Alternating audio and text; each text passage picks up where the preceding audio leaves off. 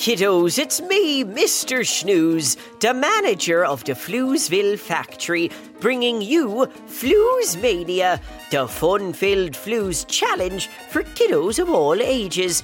Today is Joke Fest Day, where I'll be telling you 5 hilarious jokes and sharing a tongue twister that you can try and say.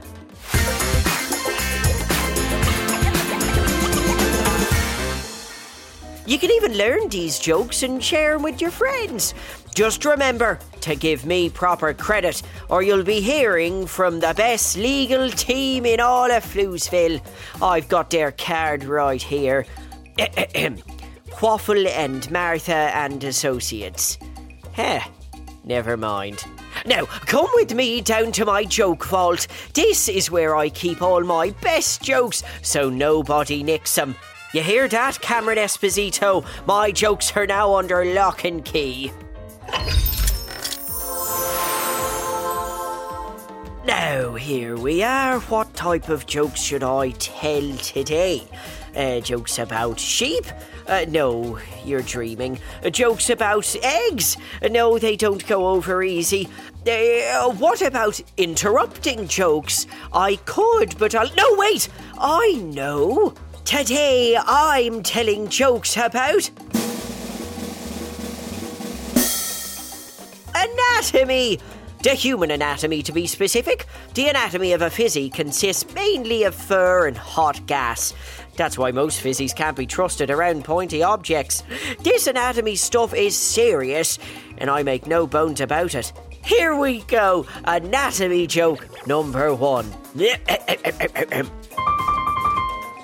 What did the left eye say to the right eye? Between us, something smells. Something smells. Do you get it? Because between your eyes is your nose, and the human being nose is responsible for smelling, the old olfactoral fella. And on a human being's face, the eyes are on either side of the nose. So between them, the nose, it smells, but it's implied to be a verb. Isn't it much funnier now that I've explained it? What's that, Bob?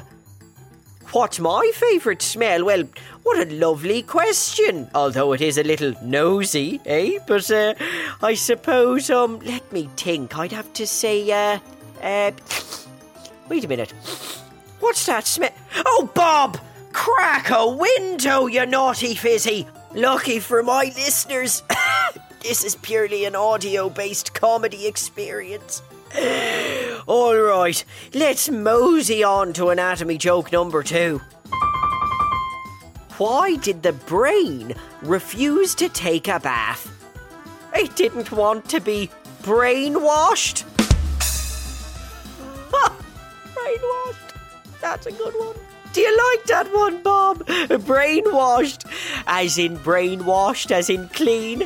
But also the compound word brainwashed, which is manipulating or persuading someone to adopt radically different beliefs by systematic and often forcible pressure. But also washed as in cleaned.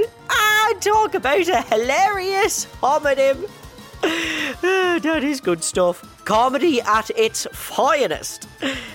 Don't give me that look, Bob. You wouldn't know comedy if it hit you in the brain. You've got to have one to be hit first. Bob, still press record. Please don't stop that. Okay, let's get on to anatomy joke number 3. It's coming right up. Last week, I, Mr. Snooze, went on holiday to Egypt. But sitting in coach on the flight did a number on my back. So I land in Egypt and I ask this nice lady at my hotel what I can do about me sore back. She says to me, Mr. Snooze, you're in Egypt. The only way to fix your back is to go to a chiropractor. Now that's funny. Cairo, as in the capital of Egypt, but it's also the first syllable in the word chiropractor, which is a healthcare professional that cares for a patient's bones, nerves, muscles, tendons and ligaments, helping to manage back and neck pain through the use of spinal adjustments to maintain good alignment. Sometimes I'm too funny, even for me. Don't give me that look, Bob. Let's press on to anatomy joke number 4. What did the chef tell the skeleton at the French restaurant? Bon appetit. Bon appetit, because the usual phrase is bon appetit, but bon and bone sound to look quite similar, but not an exact homonym, mind you. And bones are a part of a skeleton. Who was the personified subject of said above joke? I think we can all agree that the joke is much funnier now that I've explained it in very specific detail, right, Bob? That is an interesting gesture. Let's continue. Now, here we are at the last anatomy joke. Are you ready for me to tickle your funny bone? Tickle your funny bone. Snooze, you did it again. Here we go. Why are skeletons always so calm? Nothing gets under their skin. Nothing gets under their skin. You know the common phrase that means to get annoyed under their skin? But this is funny because skeletons don't have skin. That's why they're so calm. It gets under their skin, but they've got no skin. How do you get better than that? What do you mean it'd be better if you didn't start telling jokes in the first place? Bob, let's just focus back up, alright? Appreciate the level of genius I offer and keep trucking along with our tongue twister.